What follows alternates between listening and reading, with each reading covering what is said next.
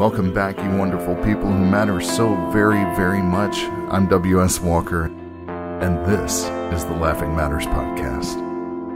A quick mention to any new listeners, and a reminder to any that have a few of the newer episodes under their belt but haven't done this yet. The podcast is based on a book that I spent 10 years writing because I found something kind of huge, and bigger still when I saw what it was all connected to. It is easily the most important thing I have ever written and will ever write. And everything you hear on this show is in reference to the book, or is something that I learned by way of what I wrote about in the book.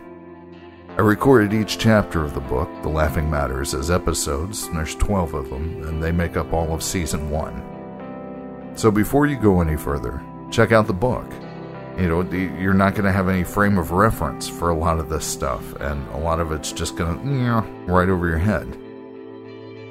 The Preface episode, the very first one, which you may or may not catch me pronouncing as Preface, because I went half my life without knowing that Preface in writing and preface were the same word.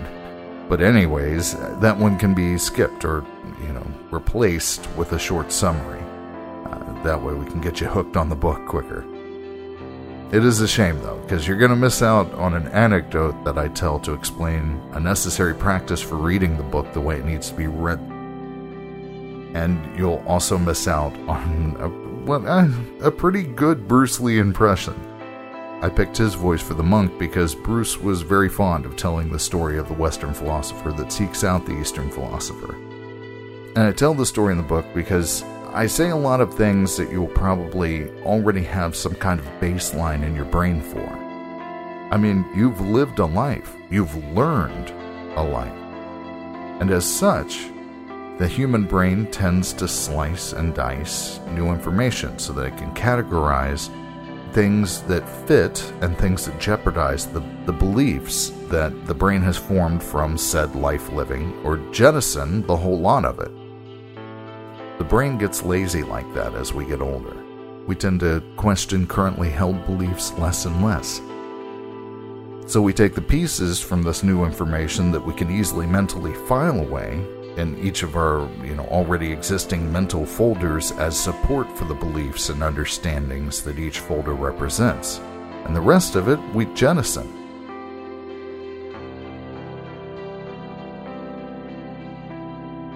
Now, true, if something is truly profound, earth-shaking truth, a lot of times it leaves a residue, and it stains, like a cup of coffee spilt across the folders and the files.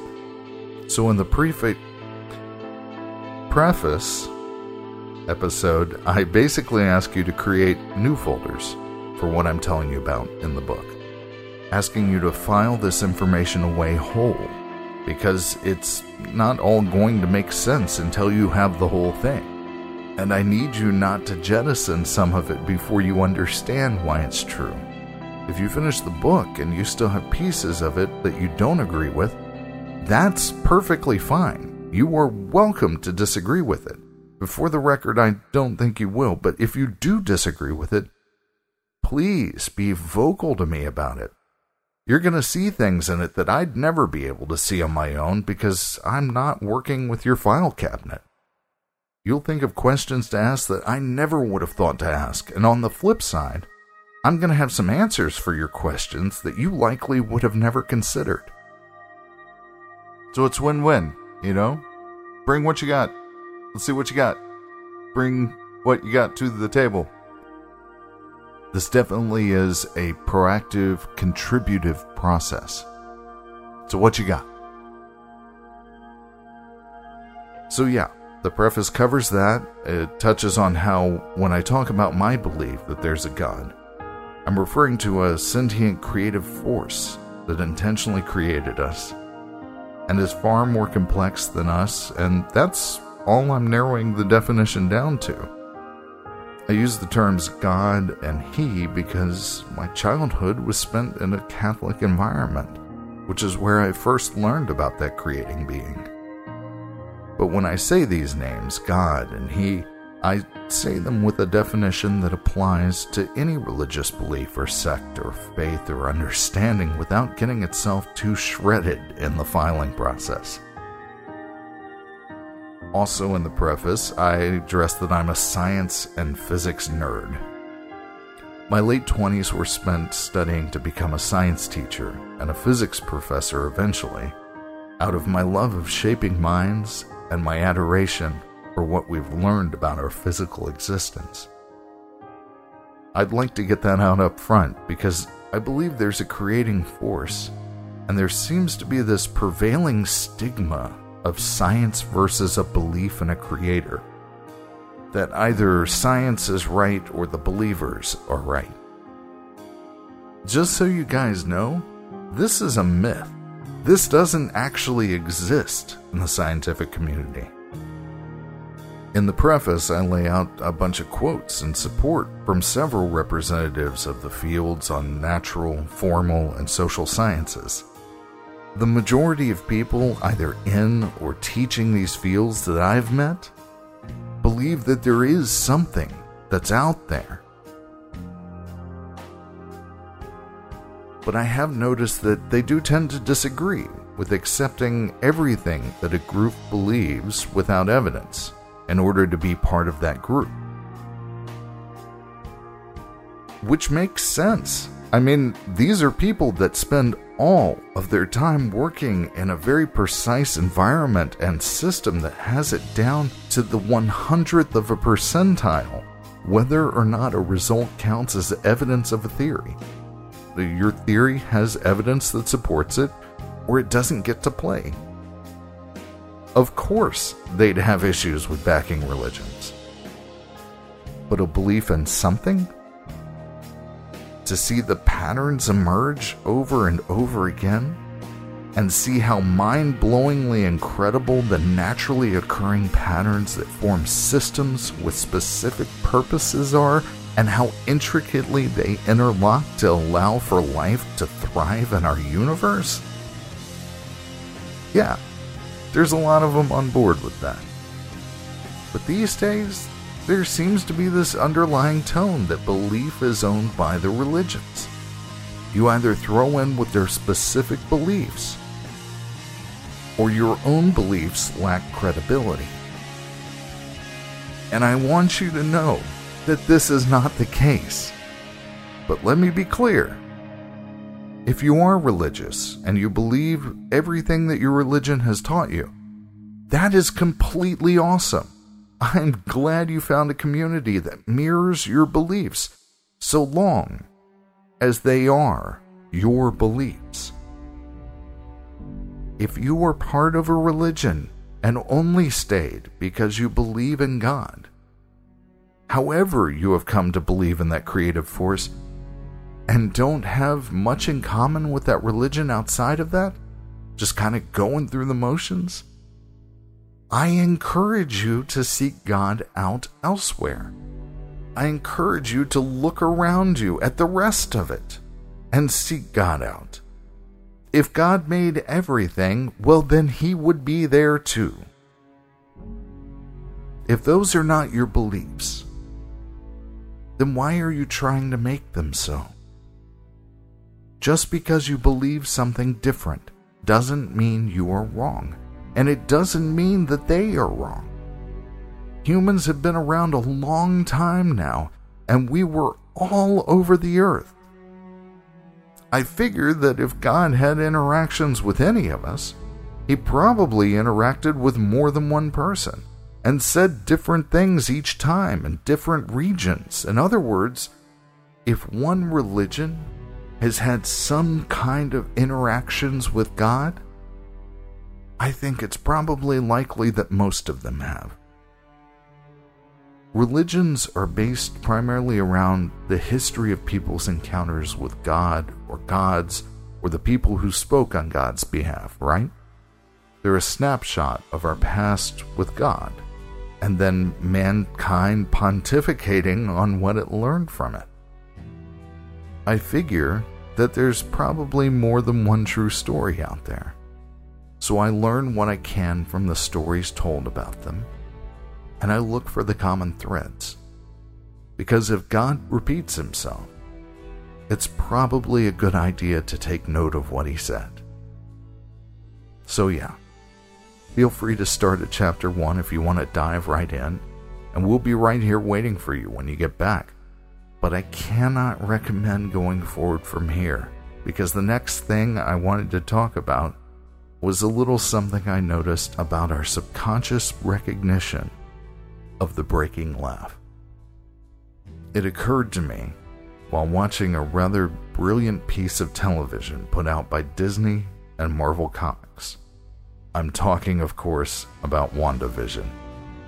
The series takes place in the Avengers universe just after Endgame, and Wanda Maximoff, aka the Scarlet Witch, is dealing with the loss of the love of her life, Vision, who's an android that was brought to life through a fusion of Tony Stark's artificial intelligence Jarvis and one of the Infinity Stones, the Mind Stone.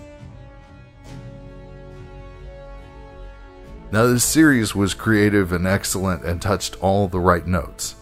All of that has very little bearing on what I noticed and what I wanted to talk to you about today, but I did want to note that I thought it was a pretty great watch. Anywho, this scene takes place in a flashback where Wanda's watching a scene from the 90s sitcom Malcolm in the Middle, a scene in which Hal, the dad, is installing a new roof. He just built the frame of it. He steps back to admire his work so far, and the whole thing just falls down on top of him. Vision, an android who's still learning the nuances and reasons behind human behavior, watches the show beside her. It is funny because of the grievous injury the man just suffered. No, he's not really injured. Ah. How can you be certain? It's not that kind of show. Have you ever watched or read a work of fiction that has a character, usually an alien or a robot or some intelligent animal, that's trying to understand humor, having seen it for the first time? At some point, most of them ask that same question. They point it out to us, not really to be funny, but because it seems to be true. And the funny thing about that is, as works of fiction, their dialogue is written by other human beings. Human beings telling stories to human beings, and offering up this truth that's hidden in a place that is very hard to look directly at, like trying to push together two negative ends of two rectangle magnets and line them up perfectly. It feels like something that wants to stay hidden. There is this part of us that knows what the breaking laugh is, in so much as you can know something you never really looked directly at. And when a fictional character learns about the concept of funny for the first time, we chuckle a bit, as the subconscious way of acknowledging it as true. Alright, so let's change the subject and moving right along. We've known it for a long time, but it's hard to look at. Have a think about this. What is the demeanor of someone who is teaching someone about laughter when the learning character asks questions about humor? Most times that I can remember, the teaching character seemed to be a bit embarrassed or off-put by the question, if not totally derailed. Because deep down we do know. There's a part of us that has never stopped knowing what it is that we are doing to ourselves with the breaking laugh, and that it's not okay. Just like there's a part of you that relaxes and nestles in when we genuinely laugh. Anyways, just something I was thinking about. Also, that WandaVision scene that I played has an absolutely stunning observation that Vision makes about grief that I wanted to pass along. Me, I am a sucker for writing that can put a very big idea summarily into only a few words. Like C.S. Lewis's, "The pain I feel now is the happiness I had before." That's the deal. So concise. And the Marvel writers did not disappoint. Listen. But what is grief, if not love persevering? So good. So I propose a toast to love's persevering. Love endures if you give it a home. So be good to them, be good for them, and you're gonna be fantastic. This is W.S. Walker signing off. Be sweet and bye, everybody.